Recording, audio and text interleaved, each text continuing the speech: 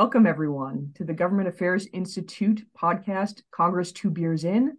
My name's Laura Blessing. I'm here with my colleague, Josh Shooter. And today we have a really special guest. A warm welcome to Congressman Brendan Boyle. He represents the 2nd District and has been representing Philadelphia area since 2015.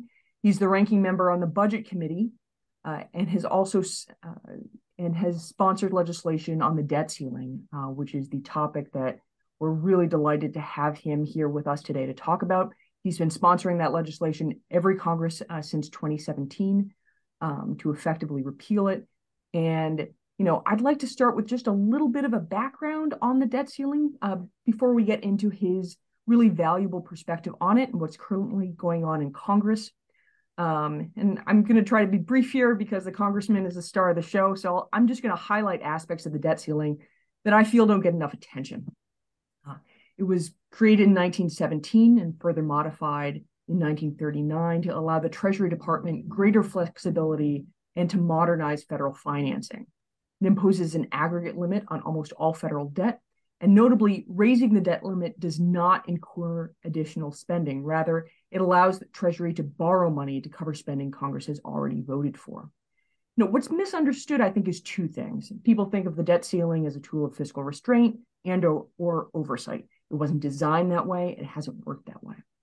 The truth is the opposite. It was created with a design to give Treasury more flexibility, not less, in borrowing money to finance the war effort.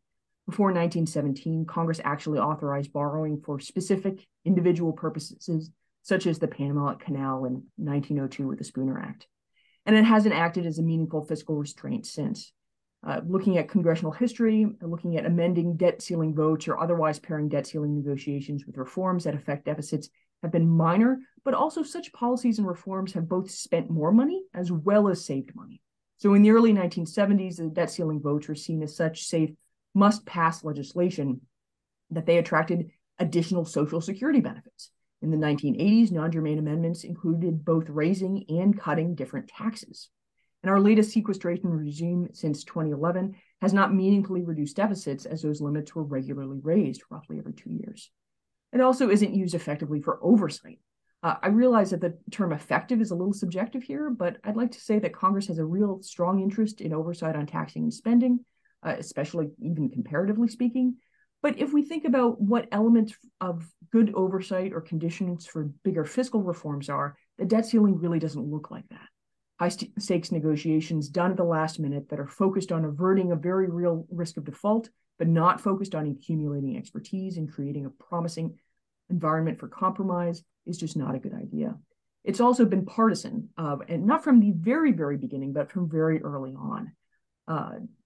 It's been remarkably stable until about 1940. It's entirely unchanged from 1921 to 1931. So I don't want to say throughout all of its history, but from very, very early. So both parties have actually politicized it in rhetoric by having a majority of their caucus or conference vote in opposition, by the refusal to bring up a vote in more since 1953. So it is in no one's memory that there's been a good period for the debt ceiling.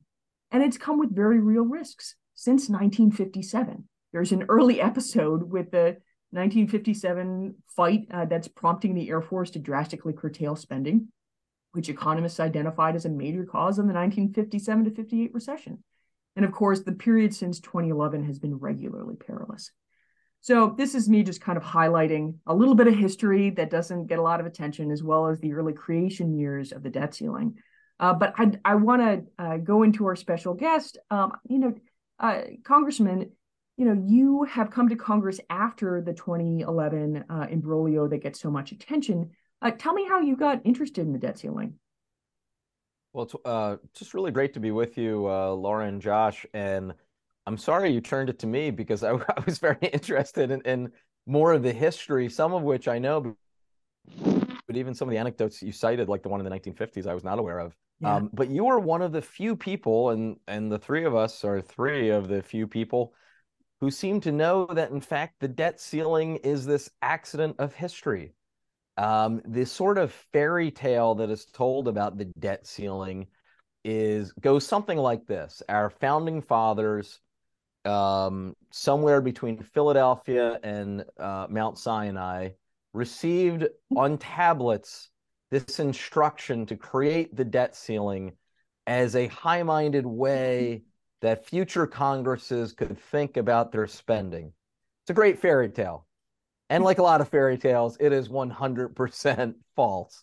It is an accident, as you pointed out, the history. In fact, the debt ceiling came about to make it easier, not more difficult, for Treasury to pay its debts.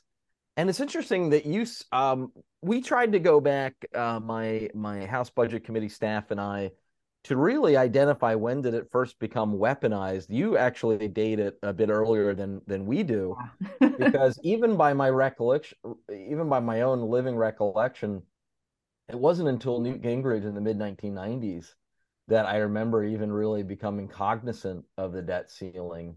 Although that debate in 1995 was more about the government shutdown than a threat of default. So it really wasn't until fast forward to 2010, 2011, when the Tea Party Congress came to power explicitly on a pledge to rein in spending.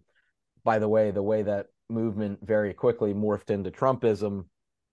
I will leave it to others to judge as to what their main motivation was. I don't think it was actually about spending and deficit and debt, but nonetheless, that was what they were peddling back in 2011. And we came so close in the summer of 2011 to reaching default that, of course, we received the first ever credit downgrade in American history, which has subsequently cost us billions of dollars in increased borrowing costs. Now, I come to Congress 4 years or about 3.5 years later in January 2015. And oddly enough, even though no one was really talking about it at the time, I started working on the debt ceiling. Former Speaker or Speaker Emerita Nancy Pelosi always teases me a little bit on my interest in, what was kind of a geeky topic.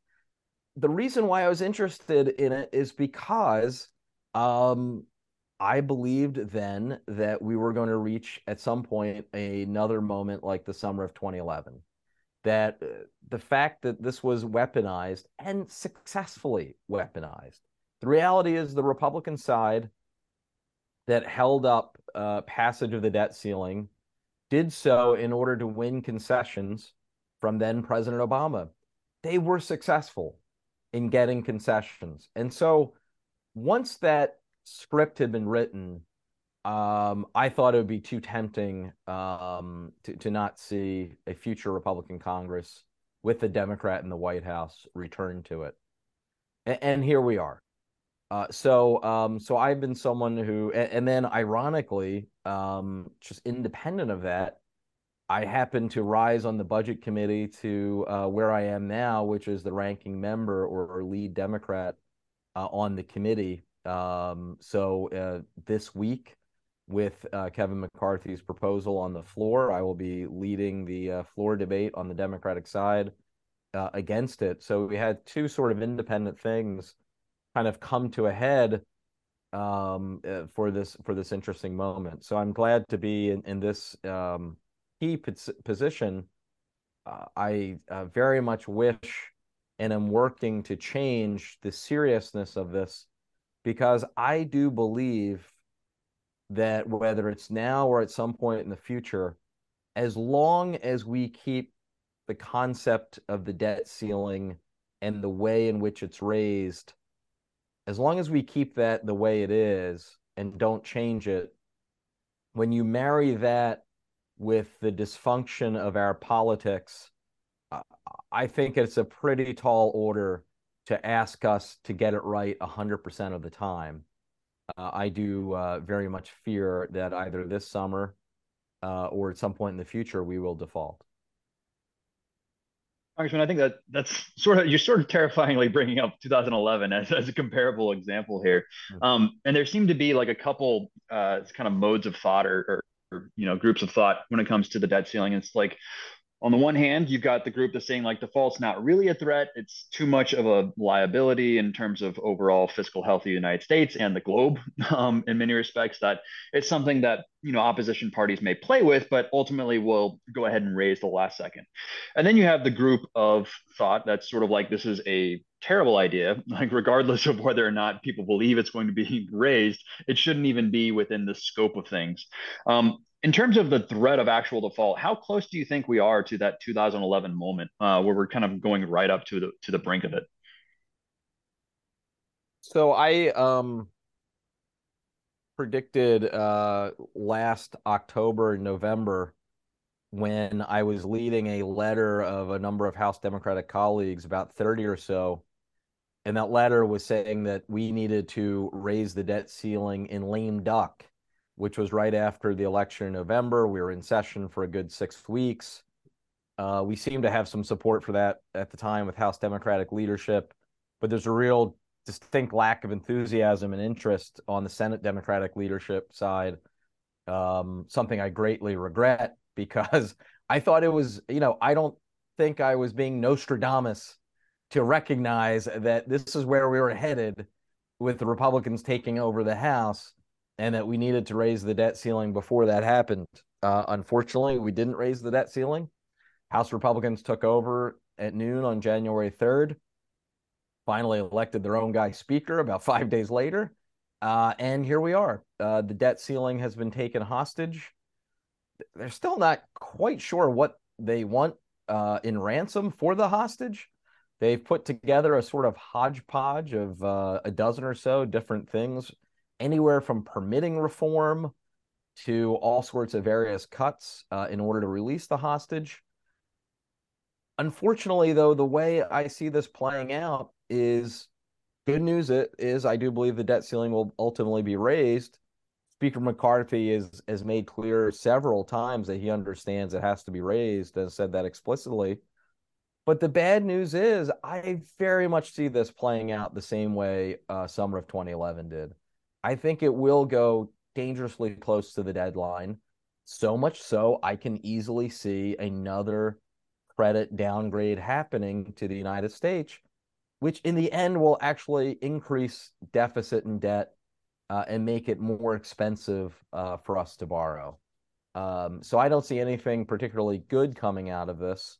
I hope I'm wrong and that we're able to resolve this before we reach that point. But in my view, that is certainly the more likely than not scenario. Gotcha. You're highlighting so many different important things here. I want to kind of highlight a couple of these threads and then ask a follow-up. I mean, I think it's really important to note that even if we get close to default, it can still have very real consequences. A potential downgrade, like what happened in 2011, and additional costs to Treasury's borrowing. You can have an effect on the mortgage markets as lenders are less excited to finance that sort of endeavor, hits to consumer confidence and more. So even with 2011, where it's a success story of Biden working together with McConnell to avert default at the last minute, it's still a story where there's a real risk. Right. The risk of default has itself had its own consequences. And we don't want to have the reputation of a country that is going to endanger world markets. That really undermines us, I think, going forward as a nation. So I think that's a really important thing to kind of point out. And I think we might come back to different aspects of 2011. But I wanted to ask you, like, what this is like from a member's point of view. Is it difficult for them to take votes on the debt ceiling when you try to get different members' attention to work on this? What is that like for you if you're trying to get people to sign onto a bill or sign onto a letter? Kind of take our listeners into let us be a fly on the wall in these meetings that you're having that we would otherwise not be a party for. Yeah, so I'll have to go back to kind of previous examples because we're not near the point of having a vote yet, obviously, on a clean debt ceiling increase. but I have to say, I've always found it funny that some of my colleagues have been very reticent, especially if they're in frontline districts, which means they're in very kind of 50-50 districts, being in very competitive races. And some will, be very nervous about raising the debt ceiling. I would like to point out that in 2022, it was such a huge, massive issue that there were precisely 0 television ads run against any member who voted to raise the debt ceiling of either party. So I think, the political impact of this is often exaggerated. I'd also say that one of the challenges, if you look at the umpteen number of times the debt ceiling has been raised since 2011, we have this cycle in which, as the date approaches, the X date, there will be a perceived crisis. Finally, it gets resolved for that specific increase of the debt ceiling.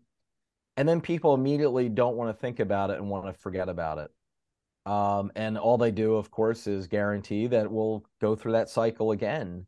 I find that very frustrating. When the debt ceiling is not, when the deadline is not approaching, it has been very difficult for me to try to get, members of the media or some of my colleagues all that interested in the concept that, hey, we need to permanently reform this, that this is really insane that we keep doing this to ourselves, because we in no way benefit.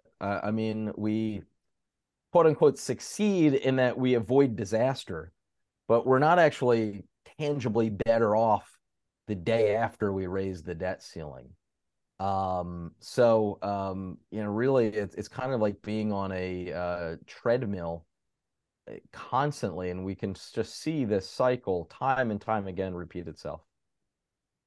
That's a really valuable point of view. I'm just going to have a quick follow-up before going to whatever Josh's question is after me. Do you think there are any pieces of misinformation that members of Congress believe about the debt ceiling? Because you see this play out with different economic policies in a way that has real consequences for policymaking. Yeah, I want to highlight a sit-down interview that Sean Hannity did with Speaker Kevin McCarthy about a week after he was finally elected Speaker. The interview was done in the Rayburn Room of the Capitol, which is right off the House floor. And the audience was a collection of a few dozen House Republican members. In that interview, Sean Hannity made clear that he thought default was the same as a government shutdown. He was saying, well, of course we can weather, I'm paraphrasing here, but of course we can weather default. We've gone through it before. Government employees don't get paychecks. The speaker answered the question in a way in which he didn't correct him.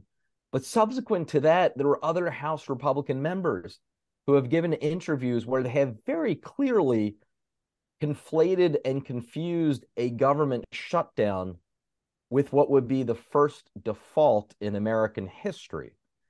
That is a real concern I have about a certain lack of awareness on the part of some of my colleagues on the other side of the aisle. I'm not attempting to be partisan about it, but frankly, I've not heard one Democratic member make that same mistake. So I think a real lack of awareness or education on the part of some, and that also extends to a portion of the public as well, that are confusing government shutdown, which we have gone through. While I've been in Congress, we've gone through several, unfortunately. By the way, they are also moronic and don't achieve anything and actually end up costing us more money than if we had just kept the government open. Nonetheless, they are clearly survivable. As you know, default would be an entirely different order of magnitude of problem. Absolutely. Well, that kind of brings me to another problematic thing: is how is this thing going to get raised this time around? I mean, we have a Well, wait a minute. situation. That's why I'm on the podcast. I was hoping both of you could tell me. We're Yeah. fixing America. You're welcome. I'm just, this seems that, I mean, you highlight a lot of really interesting points. The House Republicans have put together a really, really diverse bill, trying to sort of like build a coalition behind something. That's a great euphemism. Oh, it is diverse, all right. I like to call it legislative Frankenstein. Right. And there's it's sort of like piecing this together bit by bit, trying to bring in, 10 votes here, 15 votes here, 5 votes here. And as this negotiation goes, it's almost certain that the Senate and the White House are not going to accept the House's terms on this. Right. So do you think, is the House majority going to be able to raise this by themselves? Is it going to require bipartisan support? Like how do you think this plays out at the end of the day? So first, you made the keen observation that the way the bill is currently constructed, the McCarthy bill that would raise the debt ceiling for about 11 months, coupled with all sorts of various other provisions, that bill is an effort to get 218 votes of members of his caucus. It was designed in such a way to solve a political problem, not to actually be a coherent budget. In fact, it is technically not a budget document. It does not lay out line by line what our spending would be for the next fiscal year. No, I mean, even if this were to pass this week, that will not be signed into law. It won't even be taken up in the Senate. But it would solve another challenge, the political challenge that Kevin McCarthy has, and that is one of credibility. I mean, right now, there are many of us, whether in the White House or congressional Democrats, who really doubt Kevin McCarthy's ability to get 218 votes on his own side for anything. And that is a killer for him in terms of wanting to be in the game and negotiate.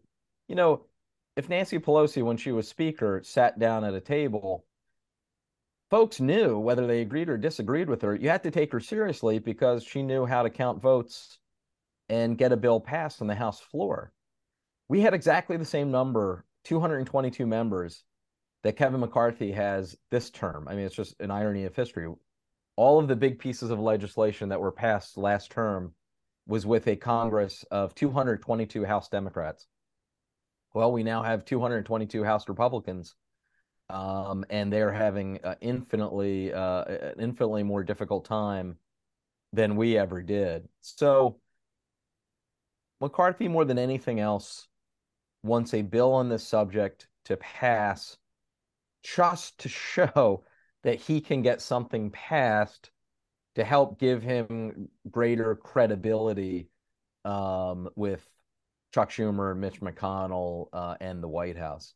Separately, how does this end up finally getting resolved? The difficulty for Kevin McCarthy is that one way or the other, he is going to have to be putting a bill on the floor that raises the debt ceiling and that can win the support of President Biden and at least 60 members of the Senate. Whatever that looks like, it is not going to be something that the House Freedom Caucus and the other similar type groups within his conference are going to be in any way in agreement with. It's probably going to be a bill that a majority of his House Republican colleagues disagree with and don't vote for. That politically is going to take a lot of strength and courage on his part. And really, the only way this can end is with him willing to do that. So I guess you don't endorse many of the kind of procedural jujitsu moves that have been discussed out there about getting around McCarthy to raise the debt ceiling. Yeah, so you're referencing 14th Amendment, I assume, $1 trillion coin. There might be one or two others. So here's the challenge, and I'm going to answer this, but I'd be interested in your viewpoints because this is, I think, more of a conversation. Suppose the president entertained one of those and executed them. Would that have credibility with the markets? While maybe legally we would raise the debt ceiling, would it lack credibility to the point that we de facto saw the same sort of interest rate increases that would accompany a default? I don't know the answer to that. I suspect that it would be not well received by, those who look to the US as the reserve currency around the world.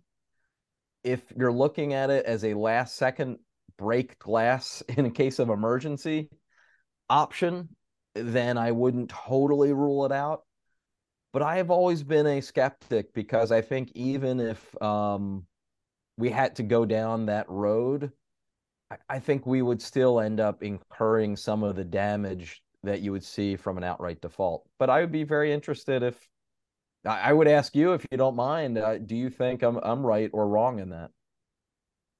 I'm happy to get into some of the different options that you talked about, but why Yeah. doesn't Josh highlight congressional procedure for a second here? Well, one thing that the discharge petitions floated Yeah. around for a Why while. don't you briefly explain what a discharge petition is to our listeners, Josh? Yeah, and Uh, and I'm sorry, before you do that, just to be clear, my comments were not about discharge petition. They were because obviously legally, if that were to succeed, that's the challenge. But if that were to succeed, there would be no, if the debt ceiling were raised by discharge petition, there would be no question that it was raised legally. My comments were more about 14th Amendment and $1 trillion coin. yeah, that's way out of my expertise. Like I would actually defer to your expertise on that one because it does seem like a break glass in an emergency type situation. Well, we can split this question, Josh. You do discharge petition. I'll do the others. Sure. Well, one of the things that, there are a lot of different ideas about how to get around McCarthy should he be in this position where he can't get a majority of votes from his conference in order to raise the debt ceiling. How could he allow a vote to happen, right? And some ideas like the discharge petition have been put out there, using that as a mechanism to get around McCarthy and sort of force the House to vote on a debt ceiling increase, or doing things like, voting against the previous question. If they vote against the previous question on a rule, that's a vote to kind of stop debate and move on to passage. But if you vote that down, then the minority gets an opportunity to offer an amendment. And theoretically, you can offer an amendment like, hey, let's raise the debt ceiling and make it, under these stipulations. And then you would have another House vote. These are kind of fantastic and fantastical ideas about how to sort of manipulate the House to get around the leadership. What are the odds, do you think, that these actually come to fruition or actually work? So specifically on the discharge petition or the less often invoked, and you're very wise to bring this up, that if a vote were to take place in which minority can wrest control of the question on the floor, I don't, I don't, I do not, to use a double negative, I do not say that is impossible. However, it is highly unlikely. I've been in Congress. This is my ninth year now. I've seen a discharge petition work exactly once. In the past, since the turn of the century, I think it's worked twice. So we're talking about a once in a decade or so gambit that works. That's better than zero, Right. but probably not what you want to bet the full faith and credit of the United States on. Interestingly, I would say also, and this might be relevant here, if it were to work based on those previous examples, you basically need the tacit support of the speaker. So the example that I'm most familiar with that happened during my time, the Export-Import Bank needed to be reauthorized. There was a clear majority. House Republicans controlled the House of Representatives. There was a clear majority willing to vote for it, but Speaker, I believe it was Boehner at the time, was unwilling to put this on the House floor because he was essentially being held hostage by the Freedom Caucus. There was let's just say there was a very healthy suspicion that John Boehner was perfectly fine seeing the Export-Import Bank reauthorized, but just didn't feel that he was in a position to be able to put the bill on the House floor. And so, sure enough, you saw a number of House Republicans join with, I believe, every House Democrat to sign that discharge petition and get it on the House floor. You have to jump through. I mean, I'm giving a very simplified version because, as you know, Josh, you have to also jump through a number of other parliamentary hurdles, including 30 legislative days on the front end, even to start the discharge petition process, some more legislative days even after you get 218 signatures. But nonetheless, with, again, the tacit support of the speaker, that was done. And that is the way that we were able to ultimately reauthorize the Export-Import Bank. So not impossible, very unlikely. But if you have a speaker who wants to see something happen, knows something has to happen, but does not want to be seen as supporting it, this is a potential option. Yeah, absolutely. Yeah, Josh is a expert in congressional procedure, so he's a wonderful person to weigh in on just how difficult this is. Some of the other options that you mentioned, whether it's 14th Amendment or $1 trillion coin, I frankly feel like there are a number of different suggestions here that are feel optimistic but are not very realistic. The $1 trillion coin is not something. It just doesn't feel like it reflects the seriousness of the world's largest economy, of the world's superpower. Same thing with the 14th Amendment discussions. We've raised the debt ceiling over 100 times. We've clearly signaled to markets, to everybody, that this is a statutory requirement that we have. Not to quote Seinfeld, but I don't think you can yada yada yada like the debt ceiling on this one. There has to be some sort of statutory fix here, and whether it's I think that getting rid of the thing entirely would be the safest option, which is Janet Yellen's position. It's your position. To be sure, there are a number of different ways that you could blunt it that would be safer than what we have now. Some version of the McConnell rule, where you would need some sort of allow Treasury to raise it and then require some sort of super majoritarian hurdle.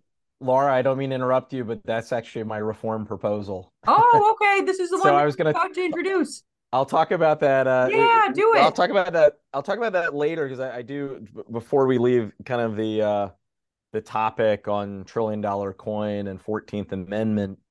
Well, actually, first, most importantly, I need to say you have validated my opinion that not a day goes by in which I don't use a Seinfeld reference. So thank you for the yada, yada, yada.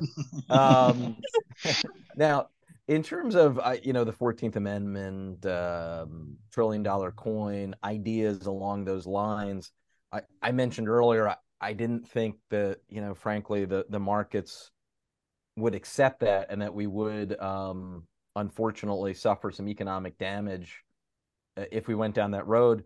There's another aspect of this, though, that would have to keep in mind.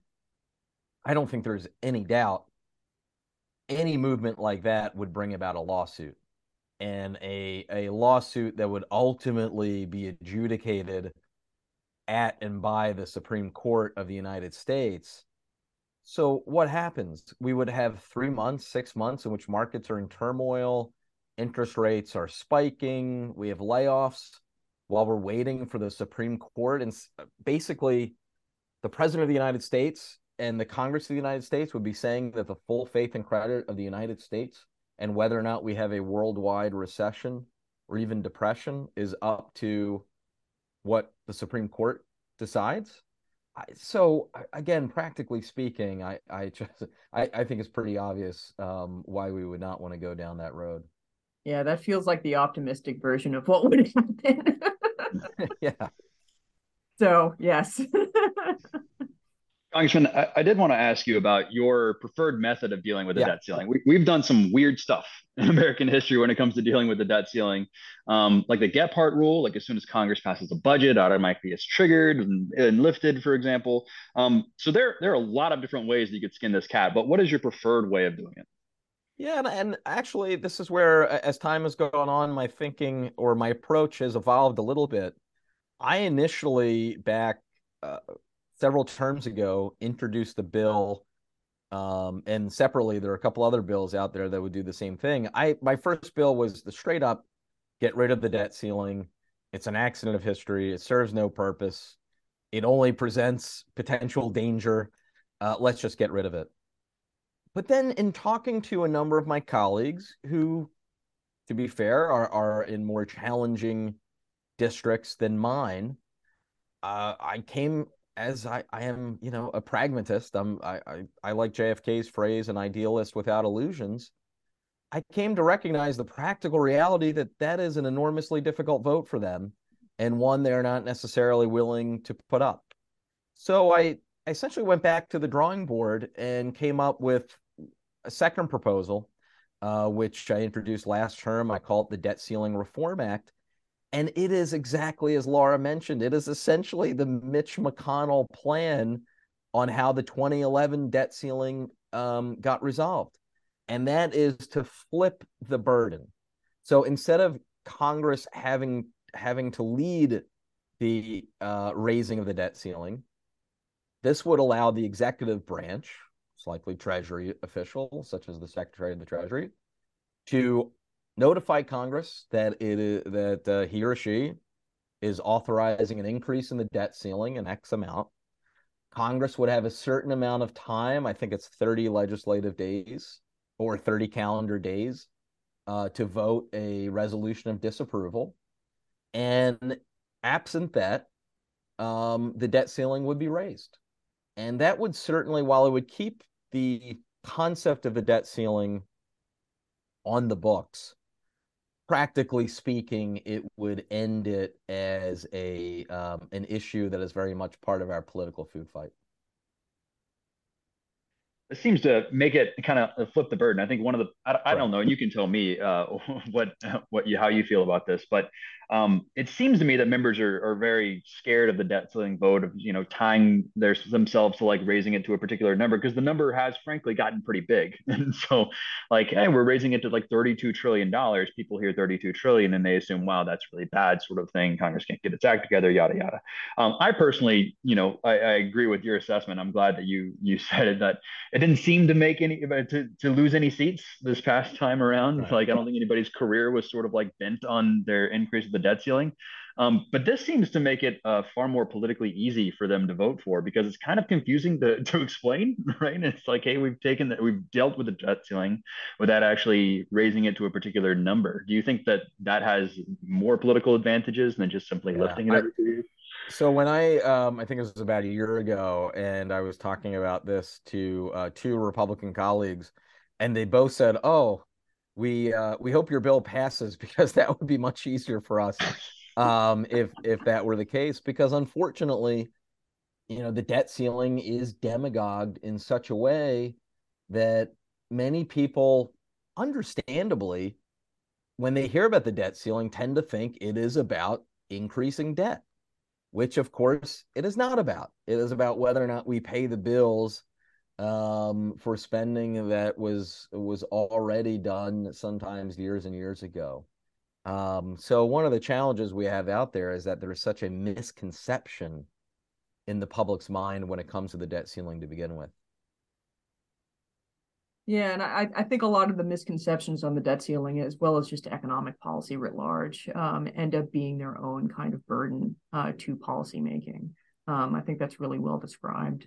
Um, you know, and I do think that with this kind of current episode, that practically speaking, as you've identified, McCarthy is going to have to he's going to have to find a whole bunch of Democratic votes, and the more Democratic votes he finds, the more Republican votes he's going to lose. And we are shaping up to have just a lot of different elements in the mix that will make this, I think, come closer to Treasury's X date, to being more unpredictable, whether it's the razor thin margins you have in the House, whether it's groups within parties where you're going to lose some members as you gain others. The Senate is not going to be a cakewalk. I think the House will be more difficult, but the Senate is going to be significant as well. Right. And, frankly, we've seen different members of Congress go through their own kind of period of political learning. So, for example, Speaker Boehner, in the lead up to the 2011 imbroglio here, he makes some statements about like, oh gosh, do we necessarily know that this would be a bad thing if we didn't pass the debt limit? He holds a show vote to show that he has the votes to vote it down early on before they get closer to Treasurer's X date. And yet, this same person goes through a period of political learning, and by 2014, he's rounding up, Democratic votes to make sure that he passes it. And Speaker McCarthy is in a position where he wants to show harder right fiscal conservatives in his party, whether that be the Freedom Caucus or others, that he's taking their views seriously. And that sort of an incentive is something that could really complicate the process of getting to some sort of compromise here. When you think about the different moving pieces that have to come together, how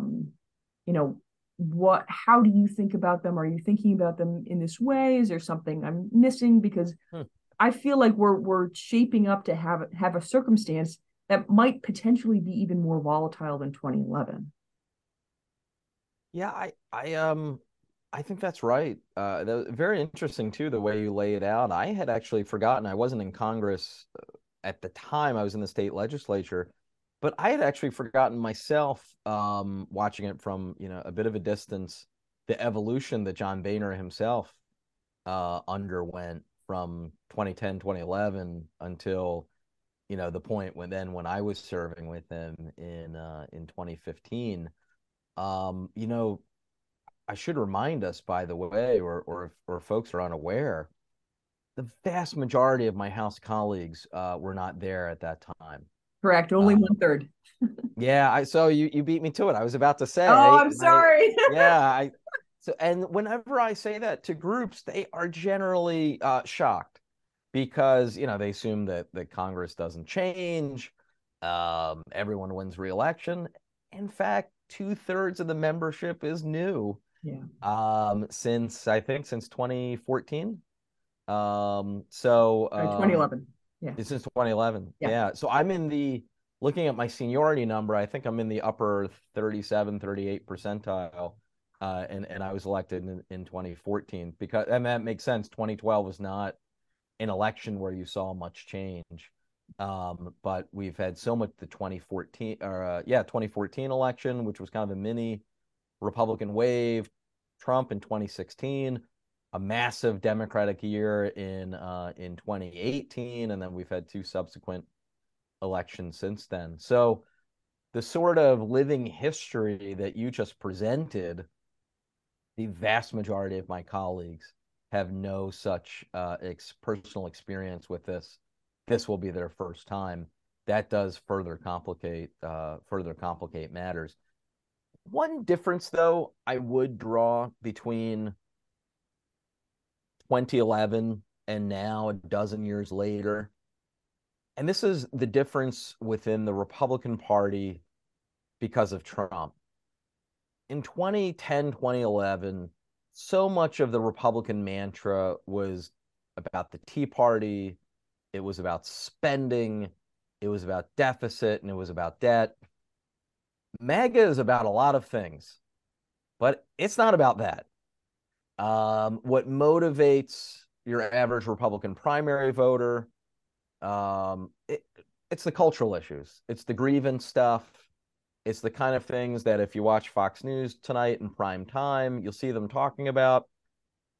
Very little about deficit and debt. They've kind of totally flipped when it comes to the concepts of entitlement reform, the sort of old-fashioned Romney-Ryan economics that, if you think about, were really motivating the Republican side in 2011 and 2012. That's gone. I mean, Trump has, in my view, permanently changed the Republican Party when it comes to that. And so that perhaps might make it, and this is, part my view and part probably me hoping this is the case, that might make it a little bit easier this time around because, if you have a Republican member who is on the fence about whether or not to vote on this, a lot of those Republican members, when they look at what their primary electorate cares about, it's not necessarily deficit and debt.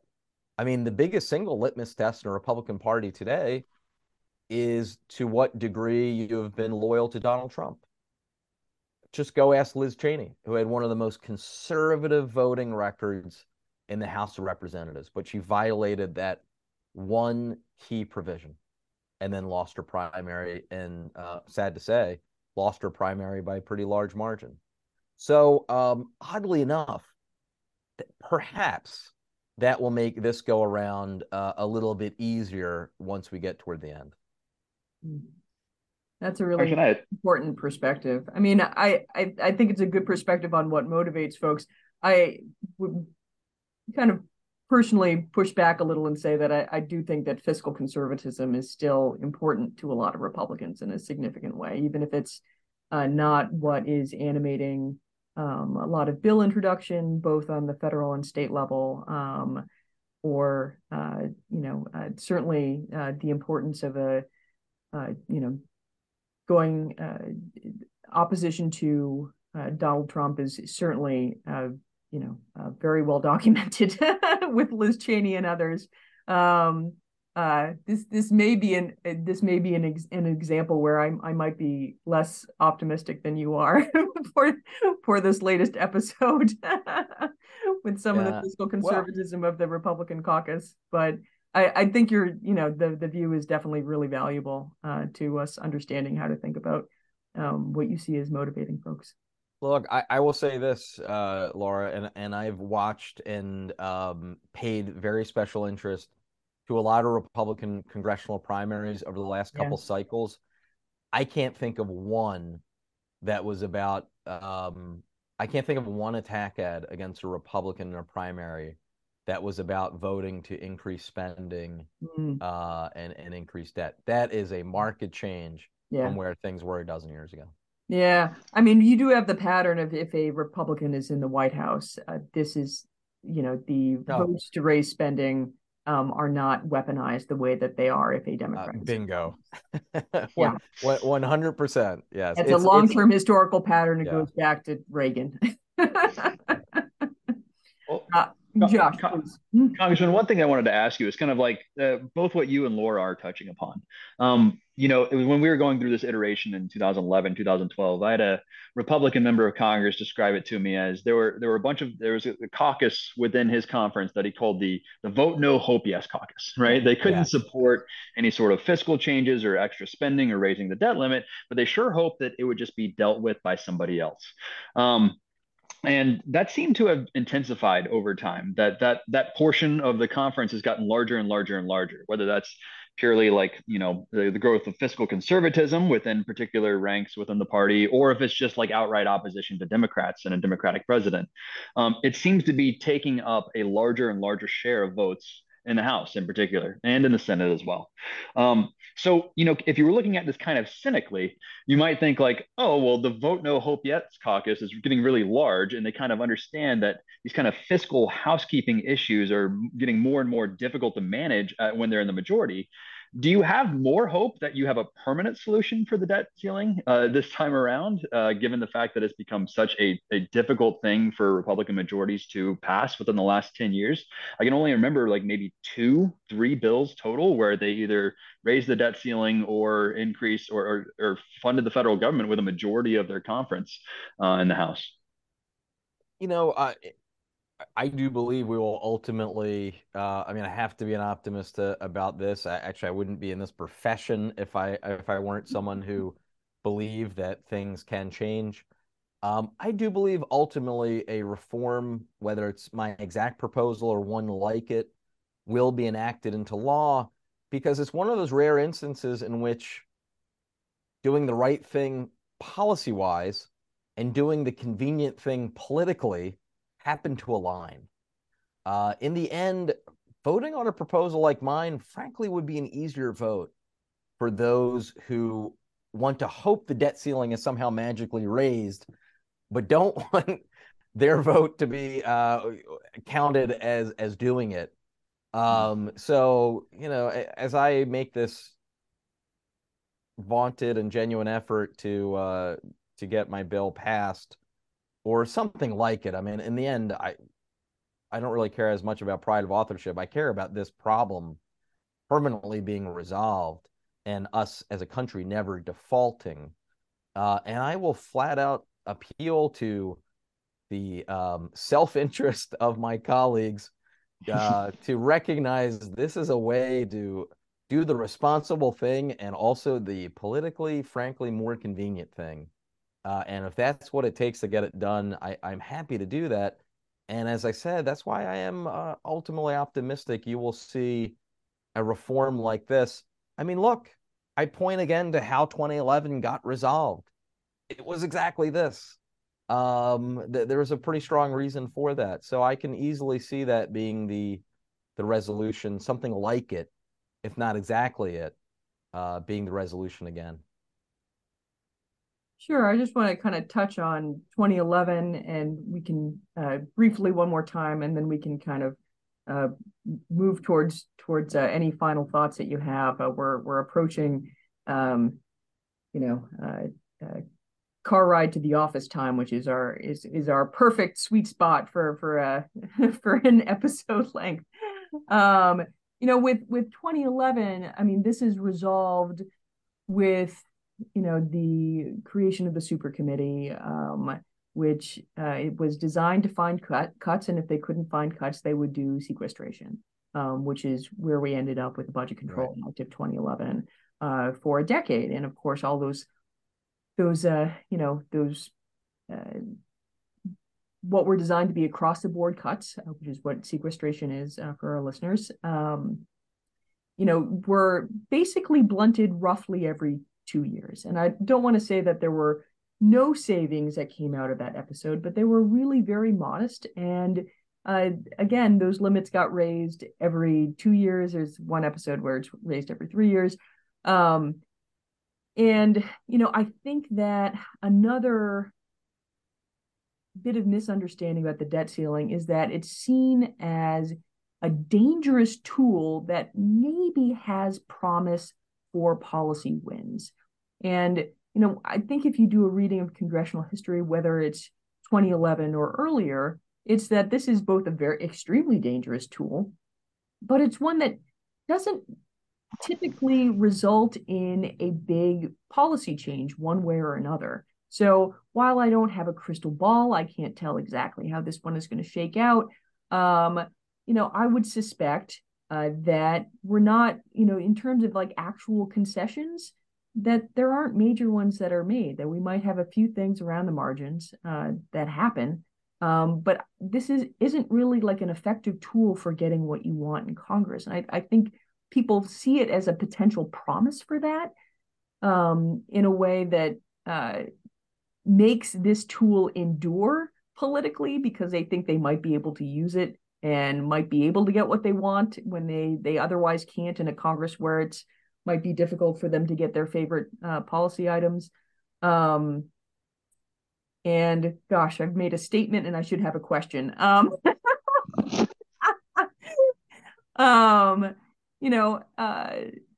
what do you think? I mean, is this something where when you talk with other members of Congress, do they have this impression that this is a potential tool to really get what they want? Is that how they understand 2011? If you can kind of, again, let us be a fly in the wall in one of those rooms where we don't normally get to hang out. Yeah, as I mentioned, I think earlier, I led a letter in late October to congressional leadership saying that we needed to raise the debt ceiling and lame duck.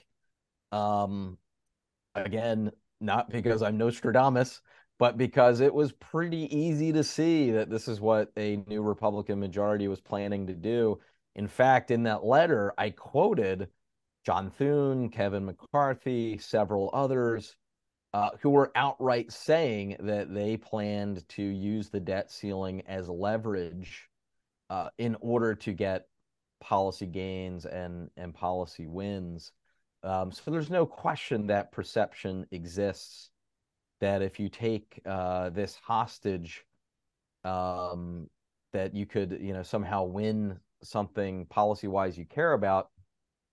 And, let's just let's call it as it is. Let's not both sides this. This is something the Democratic side, at least in my lifetime, does not do.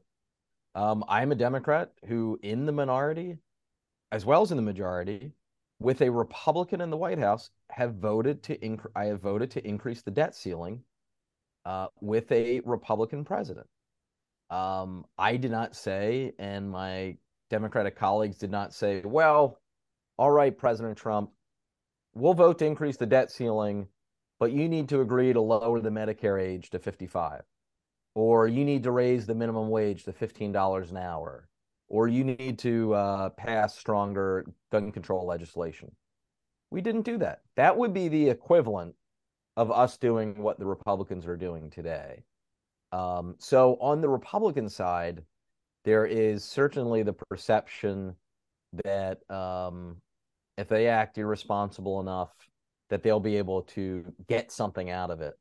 On the Democratic side, frankly, that perception does not exist. You can say that we're too nice, too well-intended, too rational. Say whatever you will. We have not done that and have not used the debt ceiling in that way.